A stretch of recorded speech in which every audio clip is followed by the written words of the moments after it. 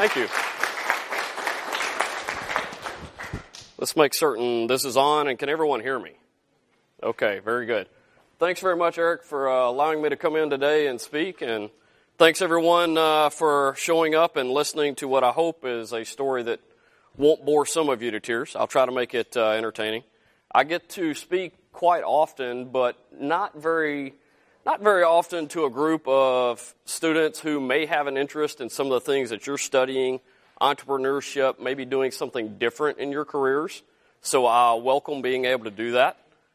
I must say, kind of back to what Eric said a moment ago, I was a student here at Mississippi State, but I don't remember ever walking into a room and one of my professors saying you get an extra week to do an assignment. That's quite a good thing to be able to do. Anyway, what I thought we would start with is walking through a little bit of my background. Believe me, the last thing I want to do is sit up here and dwell on my background and my career progression. But I think it might be helpful or maybe useful for some of you to see what my progression was and what the roadmap was. And then we can talk a little bit about my company and what I'm doing today. Because believe me, I enjoy what I'm doing. I think it's a lot of fun. And as you move forward out of your studies and into your future career, that's the number one thing I would tell you is make certain what you're doing is something fun and something that you enjoy. After that, I've got a couple of things I'll put up here. Some people would call them wisdom. Some people would call them advice. I'm just going to call them random thoughts. Hopefully they'll apply to you. Maybe it'll connect with a few of you. And if so, that's fantastic. And then wrap up with questions from the group. I would very much like this to be a dialogue than a monologue. The last thing I want to do is stand up here and talk for 40 minutes. So please, any questions you may have, jump in and let's talk through them. Okay? I'll also say I am getting over a cold. So if I get choked up in the middle of this, it's not because I'm crying due to lack of attention or anything. It's just trying to get past it. One thing that would help me is to understand a little bit about you. So can I get a show of hands, and I don't know if everyone's going to raise their hands or what here. How many of you are pursuing a technical degree or an engineering degree? Okay. I feel comfortable with my audience. How about anyone from the business area? Okay, so there's one person, two people. All right, we'll try not to talk too much about that. No, actually, you're going to see today I have a very strong belief in the fundamental need for most technical and engineering personnel who are going to pursue something of an entrepreneurial manner to understand business to a much greater degree than I think a lot of people would expect. Also, can I get a show of hands? How many of you are, let's say, junior, senior? Okay, very good. Very good. So you've been at this a while and you have a pretty firm feeling of what you want to do. That's good to see.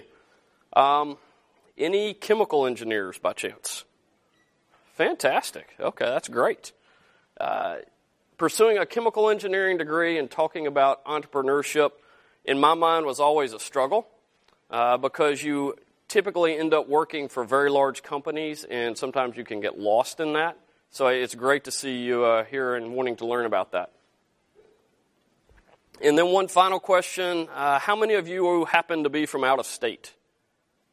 Okay, very good. All right, so we'll dive in a little bit into my background. Again, we'll try to go through this fairly quickly. I actually originally am from Helena, Arkansas, so that's why I have the fantastic southern drawl accent. I've been out of the states of Arkansas and Mississippi for about 25 years now, but I still have the accent that travels with me. But my background in Helena, I mean, obviously, all I want to point out, very small town. Most towns in Mississippi are fairly small. I value that. I treasure the fact growing up somewhere small, somewhere fairly southern, I think it puts a lot of good values in for you. Let's see. Okay. So way back a long time ago, I attended Mississippi State. I started in the summer of '88. I believe my first chemistry class was in this room. This room seemed a lot bigger to me back then. It's not nearly as big. But the reason that brought me to Mississippi State, to be very honest, was scholarships. I did not come from a background that enabled me to just pick out any school I wanted to go to. I needed a good financial benefit, and this Mississippi State addressed that for me. I was also a co-op student. Have any of you done co-op assignments? Very good. I found that to be very beneficial. Not only does it allow you to see the real workforce, but it also shows you some of the things, maybe even more helpful, that you realize you don't want to do. And so I saw a number of people learn some very good things out of that. I valued the experience very much. I received my engineering degree at the end of 1992. And then shortly thereafter took an engineering assignment with a company called Texas Petrochemicals, which probably does not mean that much to anyone in the room. But the owner of Texas Petrochemicals at that time was Dave Swalm, who the chemical engineering building is named after. And then following that, in 1998, I went and got an MBA. And we'll talk a little bit more about what I see as the value or not of having that as you move forward. So let's talk a moment about my career and how I progressed from really walking out the door with a piece of paper that says you've graduated from Mississippi State stamped on it to today. Just like everyone else, came out, became a process engineer, thought I would step out and change the world immediately, and really dove right into it. I accepted the position with Texas Petrochemicals. Figured out quickly, okay, I'm one of 500 people working at a company, so how can I make an impact on it? And from day one, I was not setting out to be an entrepreneur. I really just wanted to make a contribution, put my mark on something. And so I had to struggle to find ways to do that. One thing that I knew well was statistical analysis and how to introduce that to processes, and I applied that everywhere I could. Thankfully, I was working in a very, very old chemical plant, so ways to improve things were fairly simple to me. Coming straight out of school, having an analytical mind, I could approach that pretty easily and make a very good impact. What I found at that point in time is that after people have been in the workforce for a while, let's say 10, 20 years, a lot of people become very tunnel visioned, and they don't think outside the box, and that's what I will encourage you to do. Probably what brought you to this program to begin with, is think of new and innovative ways to do things that people aren't doing it in everyday life. As I pointed out, Dave Swalm was the owner of the company, and that was fundamentally important for me. He was a great influence to be able to see his work ethic and how he approached things. I did not work with him on a day-to-day basis, but he owned the company. And I was the new engineer, and given that we had common backgrounds from this university, it helped me quite a bit. From there, I moved on into project engineering. The biggest driver that brought me into that is the contributions I had made from process engineering. The company recognized those. They ended up putting me in charge at a very young age of the largest capital project they had ever done. And I think what surprised a lot of people in that is as I approached the project, I ended up showing the management of the company that the project economically did not make a lot of sense. So that really changed a few minds.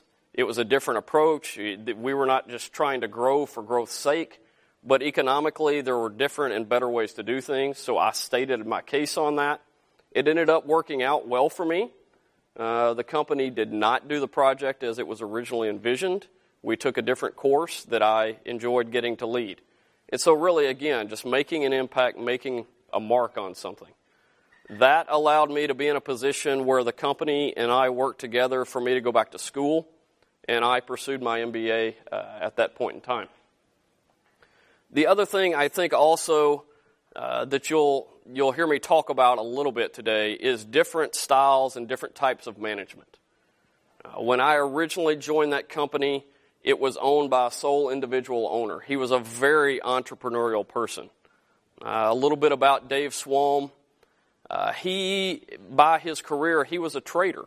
He bought and sold petrochemicals, and he did not have assets. But one day, he was offered the opportunity to buy a very large chemical company for around $40 million. and he agreed to do so. His problem was he did not have $40 million. Most of us don't have $40 million. So he convinced the company that wanted to sell him the plant to loan him $35 million. He put $5 million of his own money in, and he purchased the company with a seller finance note. And that paid out incredibly well for him. Obviously, his name's on the building around here. But that was a sole individual, a very entrepreneurial individual that owned the company. As I was a project engineer, as Dave wanted to retire, the management of the company bought the company from him, and we did that through a leveraged buyout. If you're familiar with leveraged buyout, obviously this is putting a lot of debt against the company and against its assets. So we borrowed a tremendous amount of money, purchased the company from Dave Swalm. The purchase price at that point in time was $385 million. So he put his $5 million in and sold it for $385 million. It worked out very well for him. But that meant also that the management of the company suddenly had a $385 million debt. But if markets continued good, it was a very good opportunity for me, and I participated in doing that. Following that, once I received my MBA, I moved over to the commercial office. There I handled all the production planning for the company, and in my spare time I did a lot of analysis work. I will say the ability for me to move from a technical role over into a commercial role was a little bit difficult. If any of you have ambitions of doing something of that nature, you'll find that after you've been at a manufacturing site or a plant site for a while, people think of you as that's what you do. And you've got to be able to have a way to show people that, no, I can do a lot of other things. I can do analytical work. I can do commercial work. I can sell things to people. So I had to have a really good discussion with the company about my desires of doing that and show them that there were other things I could do. At the end of the day, that worked out very well for me. So I handled production planning for the company, put in some different ways of doing things, and the company continued to grow. Following that, I became a supply chain director. I was in that position for several years. This is where I really began to have larger groups working for and reporting to me, and really hands-on management of a lot of people. This was customer service. This was logistics. This was meeting with the external clients, the representatives from Dow and Shell and Exxon, and also the railroads. So a lot of collaboration, a lot of external exposure to people, which I would suggest that you do. Just pointing out also, at this point in time, I was able to work with Hunter Henry, who, from the Alumni Center, you probably know the name. Fantastic gentleman. He was on our board of directors, and just spending some good time with him. Just good quality time. He would come in my office, sit down, and we could share what was going on in his world and what was going on in mine. And believe me, those were two totally different worlds, given where he was in his career and where I was in mine, but it was helpful just to understand and see his perspective and the things he had done. I then moved on and became vice president of a portion of the company, and this is really where things began to take off for me. Unfortunately, the management buyout that we had done put a tremendous amount of debt against the company, and yet again we changed the overall management of the company because it filed for bankruptcy. We could not pay the debt. I learned through that experience that as an employee, bankruptcy is not always a bad thing. It gives you new opportunities. A lot of the management within the company changed, and as a young employee, I was put in a role of responsibility that I would not have imagined a couple of years before. And it allowed me to go out and do things and take on things that I really had not just foreseen that I would get to do. This is really when I began to hit more of what I would term an entrepreneurial stride. My specialty is in taking chemical processes and assets and coming up with ways to use those assets to make new and different products, often in a manner that other people haven't thought of before. So a couple of examples I have up here. We took an old idle plant asset that was shut down and sitting there and rusting, and I developed a process to run put feedstocks through that, and make a product for the propylene derivatives market. The company reviewed it, analyzed it. We put about $80 million into it, brought it online, and sold it out from day one. So that worked out very well for the company and for me. At that point in time also, we decided we needed to grow further, and so we did an acquisition. And I was able to lead the negotiation with the counterparty for the acquisition. This is where we bought part of Huntsman Chemicals' C4 business. That was about a $240 million acquisition. Here I was just a little over 10 years out of school getting to do these things. And again, it was just a progression of opportunities that came my way. But I also feel very much that if you have an entrepreneurial mindset, you have to make your own luck. Put yourself out there, take some risks, and grow into these responsibilities. They will come your way. Part of what we did also at this point in time, we brought the company out of bankruptcy. As part of that, as part of the management team, I was able to participate in the equity side of bringing the company out of bankruptcy. So we had a company that was worth a very low value at that point in time, and I was able to get in more or less at the ground floor of that. Granted, it was a risky opportunity, but it turned out to be a very good one. I then moved over into a series of commercial roles. I felt like I needed to broaden my background, really put together a broader resume, and be able to show that I had commercial capabilities. So I asked to operate a couple of the company's businesses. And this is taking on the responsibility for the profit and loss, really the bottom line of those aspects of the company, making the decisions on how much product to sell in a given month, how much to buy, etc. What I chose to do was ask for the businesses that were the worst performing because I wanted the challenge. And as many of you have a technical mindset can understand and relate to, the best way to show growth on a business is to start with one that has a very low base. As I put here, we expanded the profitability of the business immensely. But when you're starting from a low base, that's much easier to do. But we ended up with those businesses looking very good, and it was a good time for me to enjoy and learn from that opportunity. Here I began to spend a lot of time with the board of directors, getting good exposure from them, working with individuals that are on a board. They have a different mindset. They have a broad background of experiences. Typically, board members aren't working with just one company. They work across several. They have very good contacts, and they have a good breadth of experience. So I was able to do that. And also at this point in time, we took the company and we took it public and put it on the NASDAQ stock exchange. So I was given the opportunity to work with all the rating agencies, Standard & Poor's, Moody's, public investors, etc. It was a really good experience. After that, I moved over and ran the strategy side of the company. As you can see, really just moving around within the different aspects of the company, really getting a good, strong background, supply chain, commercial, operations, technical, strategy, putting all the different aspects of that together. Here I worked extensively not only with the board of directors, but also with the public, with the rating agencies, and began to work a lot with private equity firms who had become interested in our business as a potential acquisition target. A lot of times private equity will purchase private companies, but also if there are public companies that are attractively priced for them, they will take an interest in that. So I was able to work with a lot of private equity.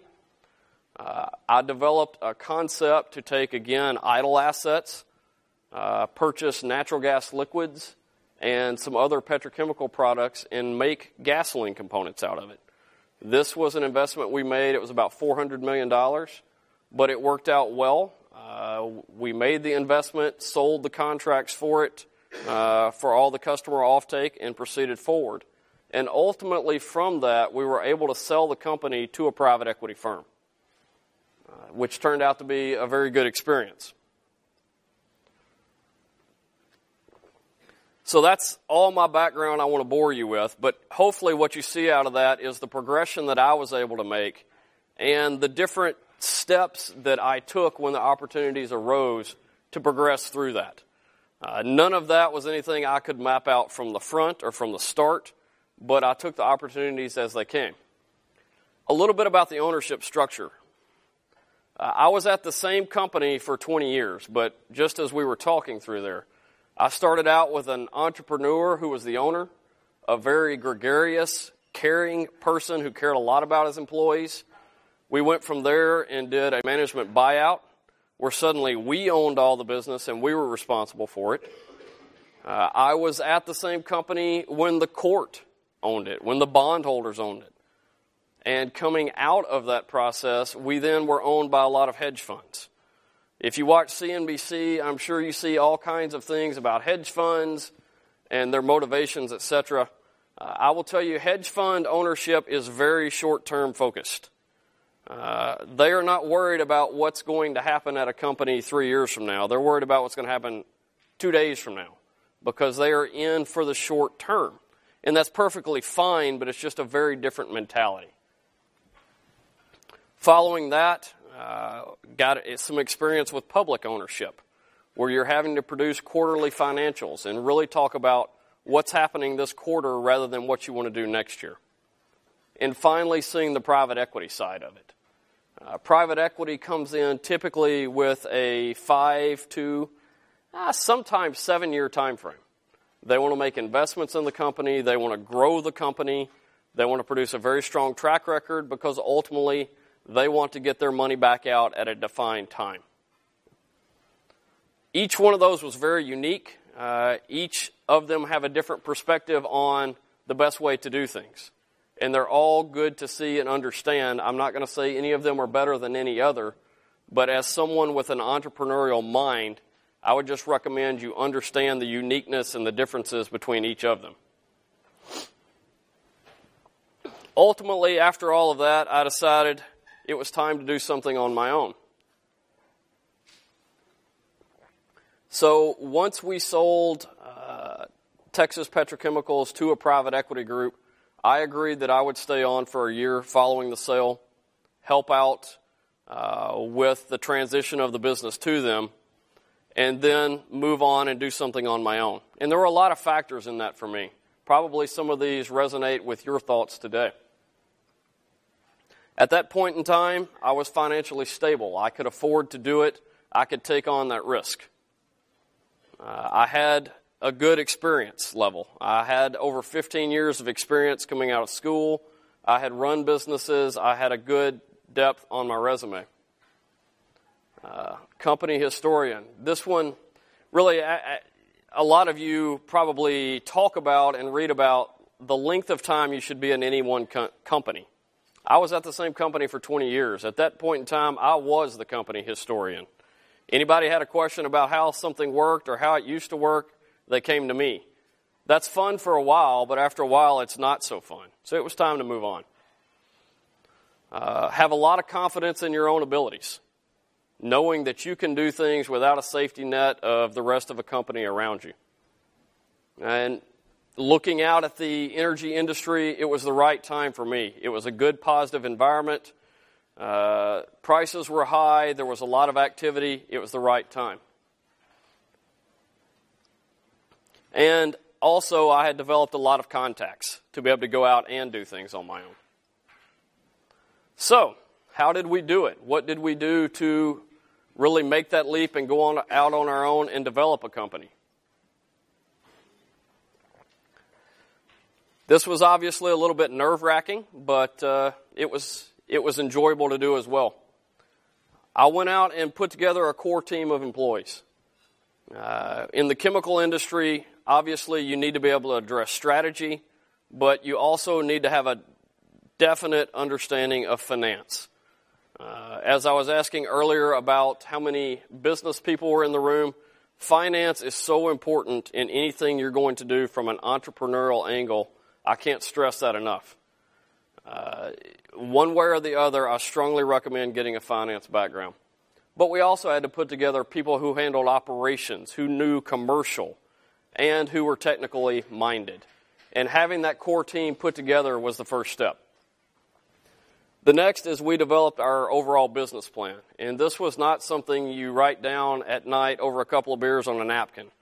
May have started out that way, but by the time we perfected it, this was a very solid, concise, marketable business plan that had been vetted by multiple parties to make certain the message was right.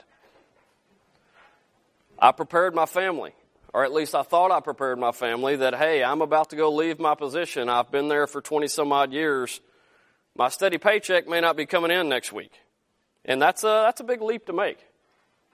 And then I left my position at my prior company, and we began using every contact that core team had to go out and arrange meetings with all the private equity parties that we knew to begin raising money. We took our business plan and we did what we would call a roadshow to the various private equity firms. And we started out with about 12 of them, showing them our business plan, touting our backgrounds, and really looking for who could provide the equity backing for the things that we wanted to go do. And these are not small dollar items. We then, by having those meetings, created competition amongst those private equity firms to back us. Once several of them liked us as a team and they began to understand and like our business ideas, we then were able to have a lot of negotiating power with them for the terms, for the amount of upside that we get, for how much of the company we control, for what is going to be required to have their financial backing behind us. From there, we settled on our equity sponsors, which is a private equity firm out of New Jersey called Energy Capital Partners.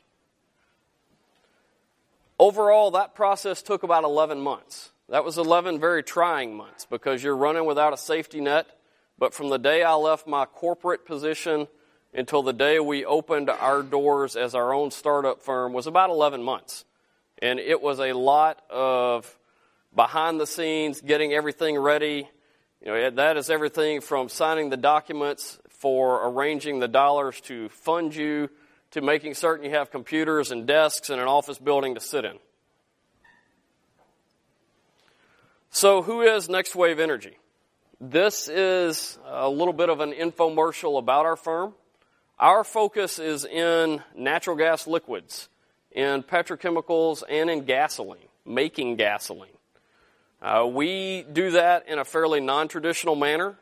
We look at the markets and where those prices and where those components interact, and using the background that I have from 20 years of looking at new and unique ways to convert one product to another one and add value that the market may not either have seen, have thought of, or have had the ability to go do.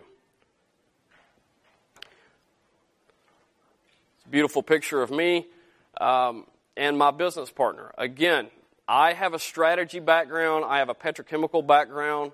My business partner has a 15-year finance background.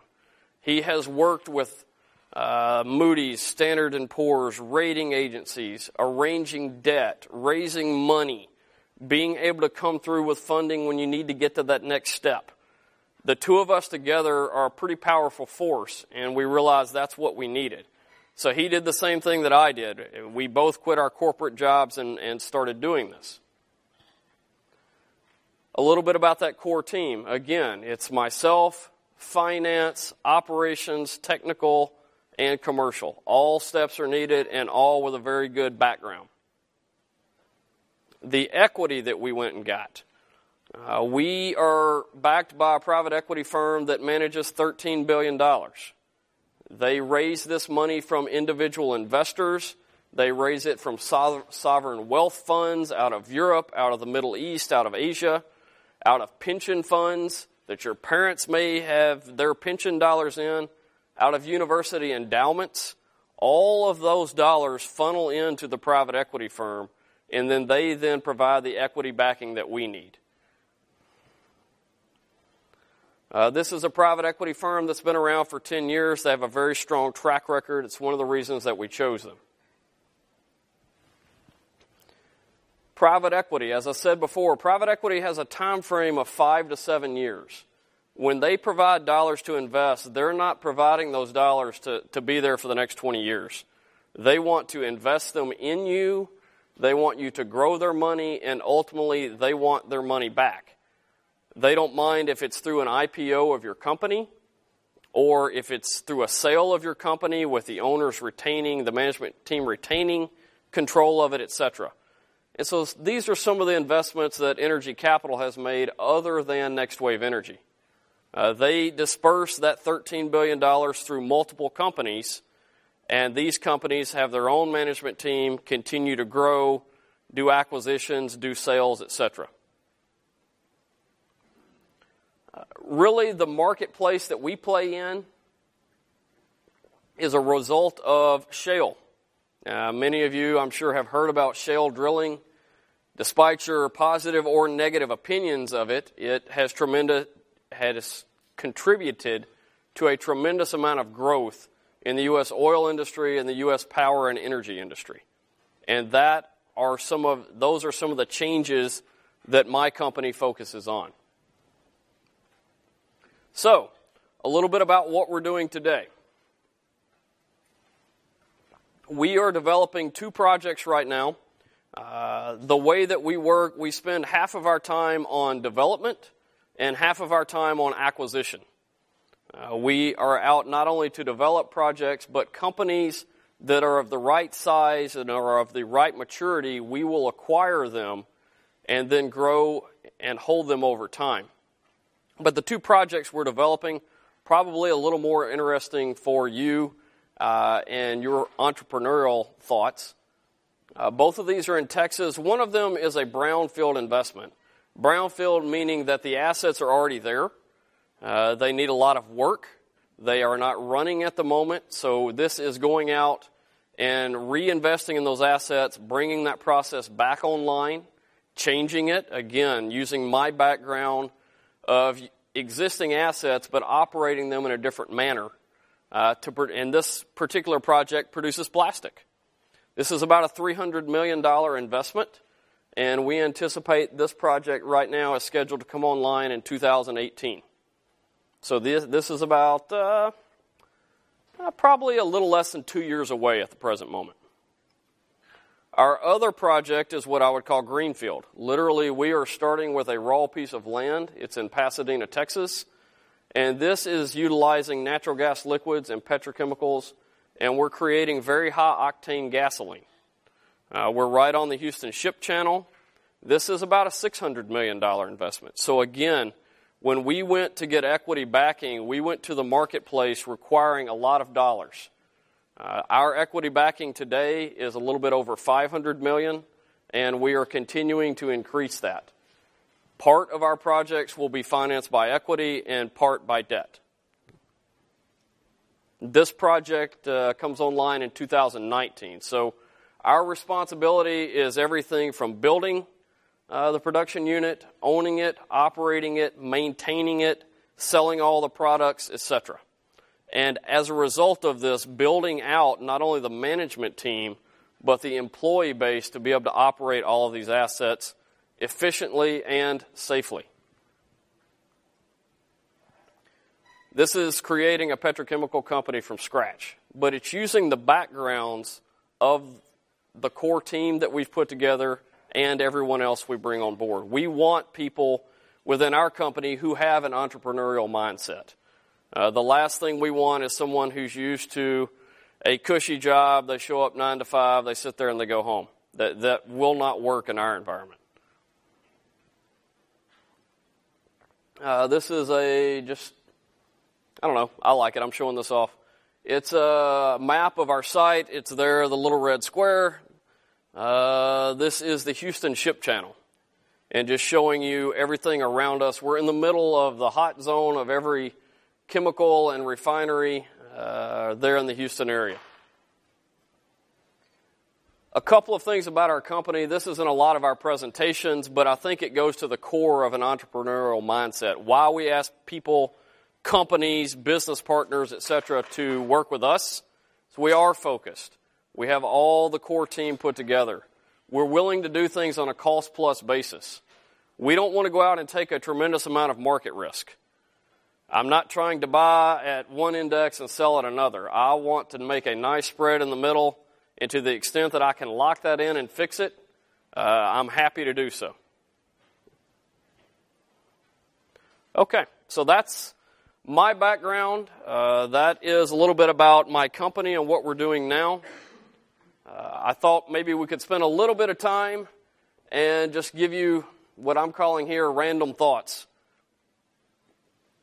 that I've collected over the years, and some of these are just good general observations. The first one, entrepreneurs think different from everyone else. You may understand that, you may realize that, but believe me, once you get out into the business world, you'll see it even more. A lot of people think that the way that an entrepreneur thinks is very bizarre. I've often been told how differently I think than other people. You'll hear the term thinking outside the box, etc. I don't approach things the way that most people do. And the fact that you're in this room means you probably don't either. I always, in every performance review I ever had when I was young and just out of school, I would get two comments. The first one was, you develop everything at the last minute. And I did.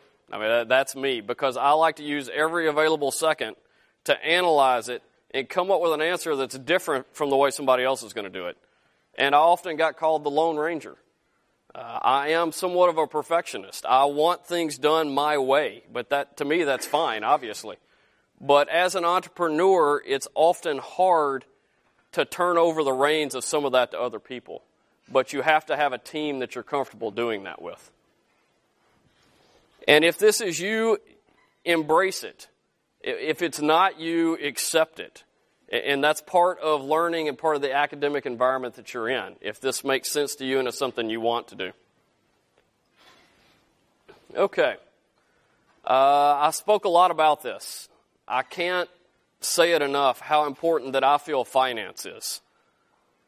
You may have great ideas and great thoughts and great technical products you can produce as an entrepreneur.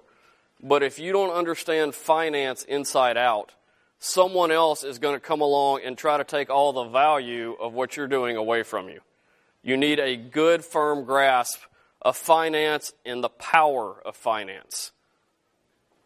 How can you do that? Take classes on it. Go get an MBA. Or just absorb the experience from the business level. You know, I often get asked, how important do I feel an MBA is? It's nice to have. I don't think it's necessarily required. But some kind of background in finance is going to be required of you at some point in time. If you don't feel like you need this background in finance, then I would encourage you to understand that I don't think you're seeing the whole picture of really understanding what it will take to be a successful entrepreneur. All business is personal. People talk about the new way of doing things, or more of what I would call an Exxon approach, where you just say, hey, I'll order this over the internet, or I'll sell it over the internet, and I'll do it from my office. That's a way business can work, but ultimately it's not the way most business works. How often do you continue to buy or purchase something from someone that you don't really like or that you don't know? It's not natural. None of us do that. We gravitate to working with people that are like us and that we like, and that's human nature. But business is very much the same way. When times get tough, it's the business relationships you've been able to develop that are going to pull you through. And you need those. Good personal contact, good interaction with people. And it's simple. I mean, showing a genuine interest in people.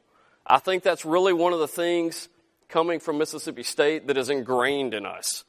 We're friendly. We like people. We talk. I think that will pay off in spades as you go out into the world in an entrepreneurial mindset. One thing I encourage people to do, if you are a technically minded person that is not comfortable getting out and talking with a lot of people that you don't know or don't know a lot about, go take the Dale Carnegie class. It may sound a little goofy.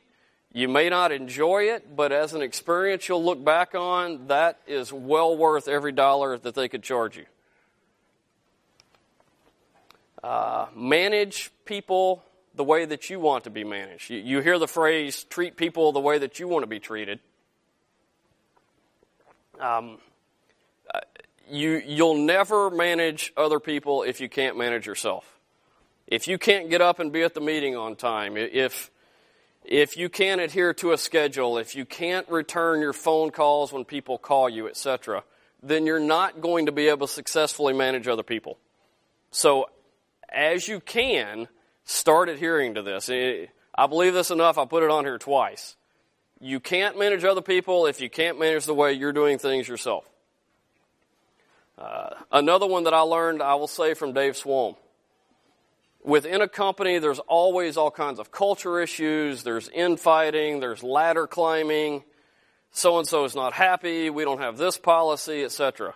One thing I've learned that solves a lot of that is paying people well. If people are invested in what you're doing and they feel well compensated and they feel important, a lot of those items go away.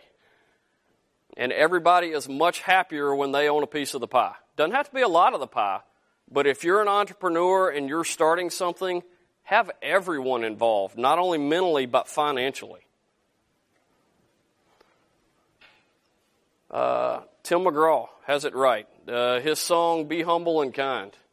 It's worth it. Do it.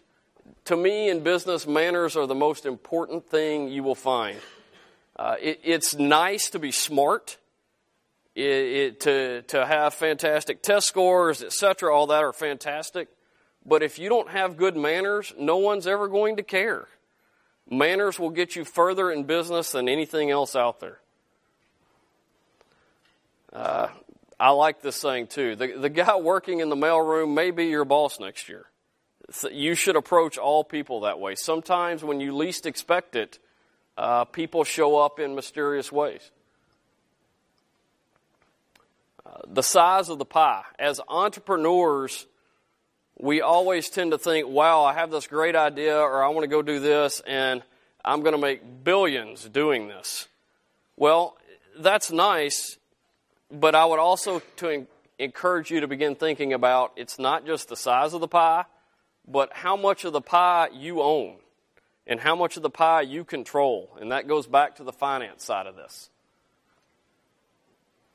You guide the growth of the business, but the finance is going to decide how big the pie gets and how much of it you get to keep. Okay? And oftentimes, a small piece of a really big pie may be better than having a lot of a small pie. So if your business can continue to grow at a fantastic growth rate, you may give up ownership of different pieces of it over time, but financially you may be better off as long as you can control what's going on within it. Here's one I don't know how Eric will respond to, but I tend to think of graduation as a draft. When I was in school, I was incredibly focused on my grades. I wanted my grades to be great. You know, grades are going to pay off. Grades are going to carry me through everything. This, to me, is kind of like the NFL draft. Your grades are going to set what rounds you go in for that first job, and they're critically important for that. But after that, after you've been playing in the NFL for 5 years, does anybody really care what rounds you got drafted in? It's your ability to go out in the world and take your ideas and convert them and convey them to people that are ultimately going to set how successful you are. So your grades are going to get you that first job. But beyond that, it's up to you in proving yourself. And grades are simply a slice of that. The difference between management and leadership. In an academic setting, everybody talks about management and how you need to learn to manage and coaching people, etc. And to me, this is a little bit annoying. It's very academic. You can go get all those things out of a book. But management doesn't have any vision to it. Management, by its very nature, has a very low tolerance for risk. As an entrepreneur, you need to embrace risk. What is important to me here is leadership. Leadership develops a vision and takes on calculated, reasonable risks to make it happen. These are two very different concepts that often get treated the same. You can go get management out of a book, but to develop leadership, it's much harder to find. And as an entrepreneur, I would encourage you to spend your time thinking about vision, focus, and how you achieve things. This is a fairly young audience here. Your 20s are when great things are going to happen. So, can anybody name from the recent, let's say the recent Olympics, name a 40-year-old that won a medal? I don't think there are any. There are no people that are over 35 that are putting out albums you're listening to. And the business world is the same way. If you're going to have a great, what I would call disruptive idea as an entrepreneur, it's going to come in your 20s. Use your time wisely. It's going to go by fast. But this is the age to truly make things happen. As you're in your 30s, as you're in your 40s, you can progress things, you can grow them, but you're not going to have that great disruptive thought or item you bring to the market, typically. A few of y'all may have heard this, but I like this one from Tom Brokaw, and it very much, to me, describes the business world. Real life is not like college. You've often been told that things just don't happen in the real world as they do here. Real life is not like the relationships you had in high school. Real life in the business world is a lot like junior high. It's sometimes very petty. People do things for the strangest reasons. Get past all that and just understand that you have a better approach to things.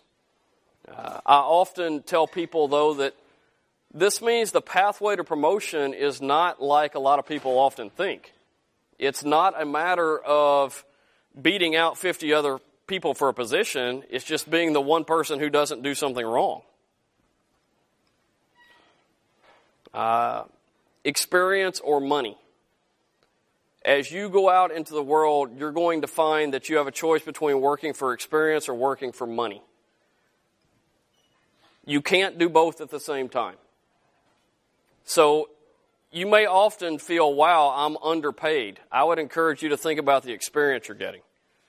Because once you decide to go work for money, once you decide I'm going to become that specialist, I'm going to be better paid, that's fine, but then you're not going to get any more experience at it. And your career path will then level out. So as long as your company or you are gaining a lot of experience from what you're doing, that's perfectly fine. Networking, we've talked a lot about. We'll skip that one. Last one.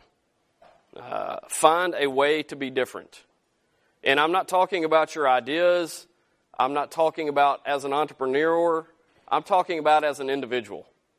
I don't care how you do it. I don't care if you have a haircut that is crazy, if you show up to every meeting for the rest of your life with bright red socks. You need to have something about you that is different from everybody else. Because if you're just like everybody else, then no one's going to remember you. You're going to be just like everyone else. If you have good work ethic, strong work ethic, and you can make yourself stand out, that's when people remember you. And as an entrepreneur, you need people to associate your good ideas and your work ethic with something about you that they grasp. That's everything I have. Again, thanks for giving me the time to talk with you today.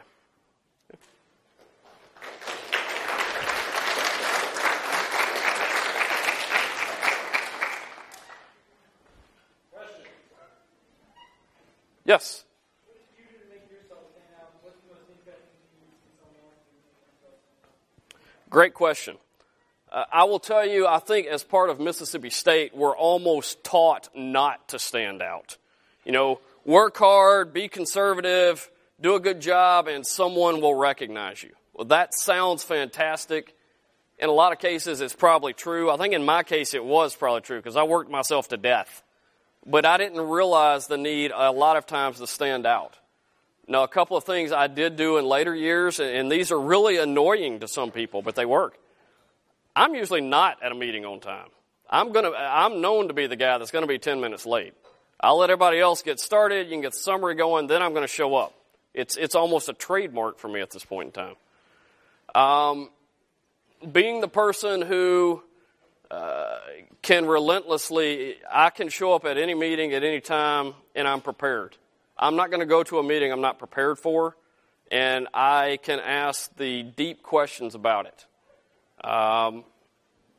The way you dress. I mean, I'm not saying you have to dress nice. You have to do something a little different with what you do. The most interesting thing I've seen someone do, we had a gentleman at another company. He was a customer of ours. And the inflection in his voice, he would talk really high and then really low, and he would switch it all around in a meeting. And it was annoying, but I remember the guy. Yes?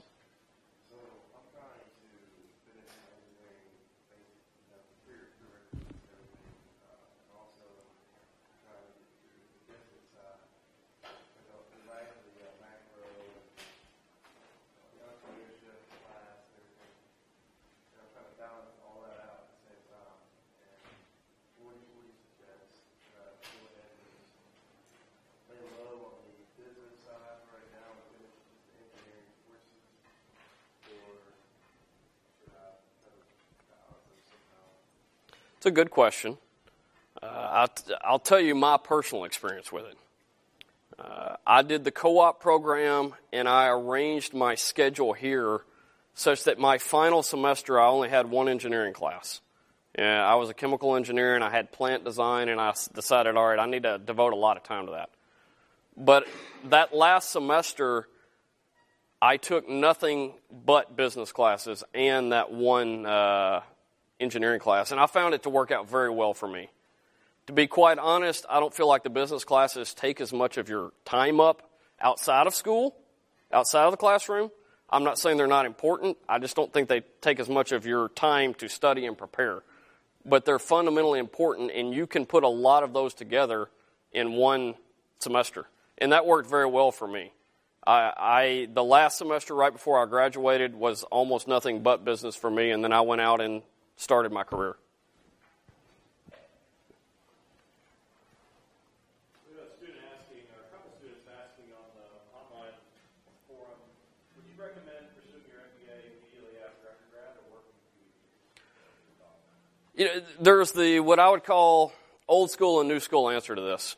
I'm very much a believer of go out in the world and work for a couple of years and then go back. I think the MBA experience, you can relate a lot more to the classroom material at that point in time because you've experienced it in the work world.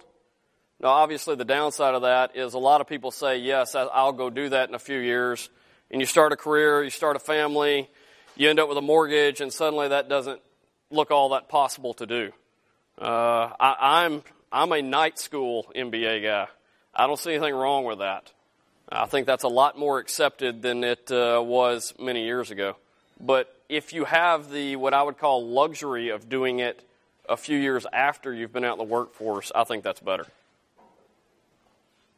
that point, another student was asking, do you find in your day-to-day role, the business side or technical side more fulfilling? Do you get to balance your time between those? I'm an engineer at heart, so I end up putting my nose into a lot of technical matters that probably at this point in my career I shouldn't. I have to pull myself back from those at times. So, I still love to sit down and work through chemical process questions or calculate, what the downflow of a distillation tower can be. But I find myself having to pull myself out of those and leave those to other people. The business side, I love. The interaction with people and negotiation, I think is fantastic, but I think I err to the business side. To the technical side.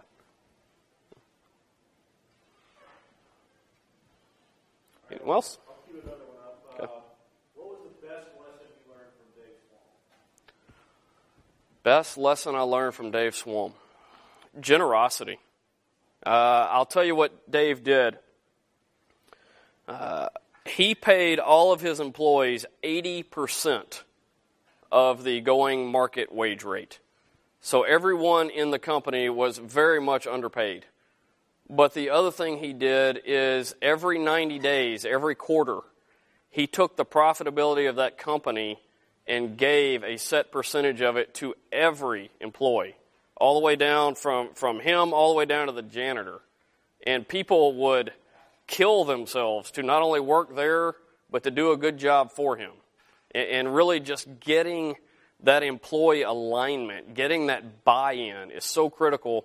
People would work so hard in a chemical plant that was 50 years old and at times falling apart to not only make the company better, to generate more revenue, but it was really a very family-like atmosphere because of that.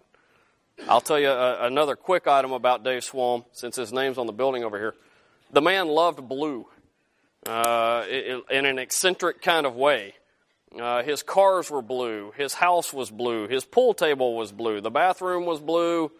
The company buildings were painted blue, etc. So he was a very blue guy. But I guess when you have that much money, you're entitled to do that. Yes?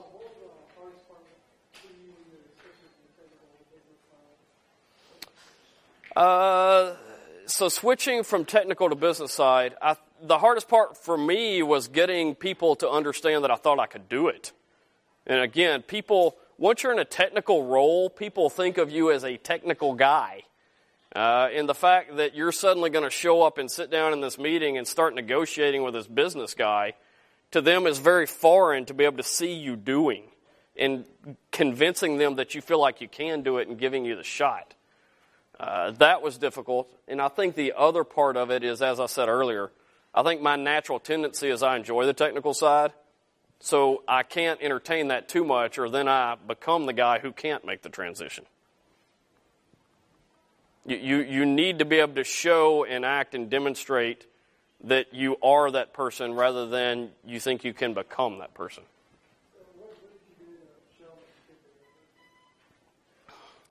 That's an interesting question. I think for me it developed more out of necessity for the company than maybe my demonstration of an ability to do so. I had thoughts on the technical side of the way that we ought to be purchasing feedstocks that were different from the way the business people who didn't have a technical background understood. And so I ended up beginning to be involved in the meetings for the negotiation and explaining to the customer and to the supplier why we wanted to buy it that way. And once the business personnel heard that, it could then and saw that it related to the supplier and made sense to them, I think that helped me a lot. Anyone else? Okay, well, thank you very much for allowing me to talk today, and greatly enjoy being here. Thank you.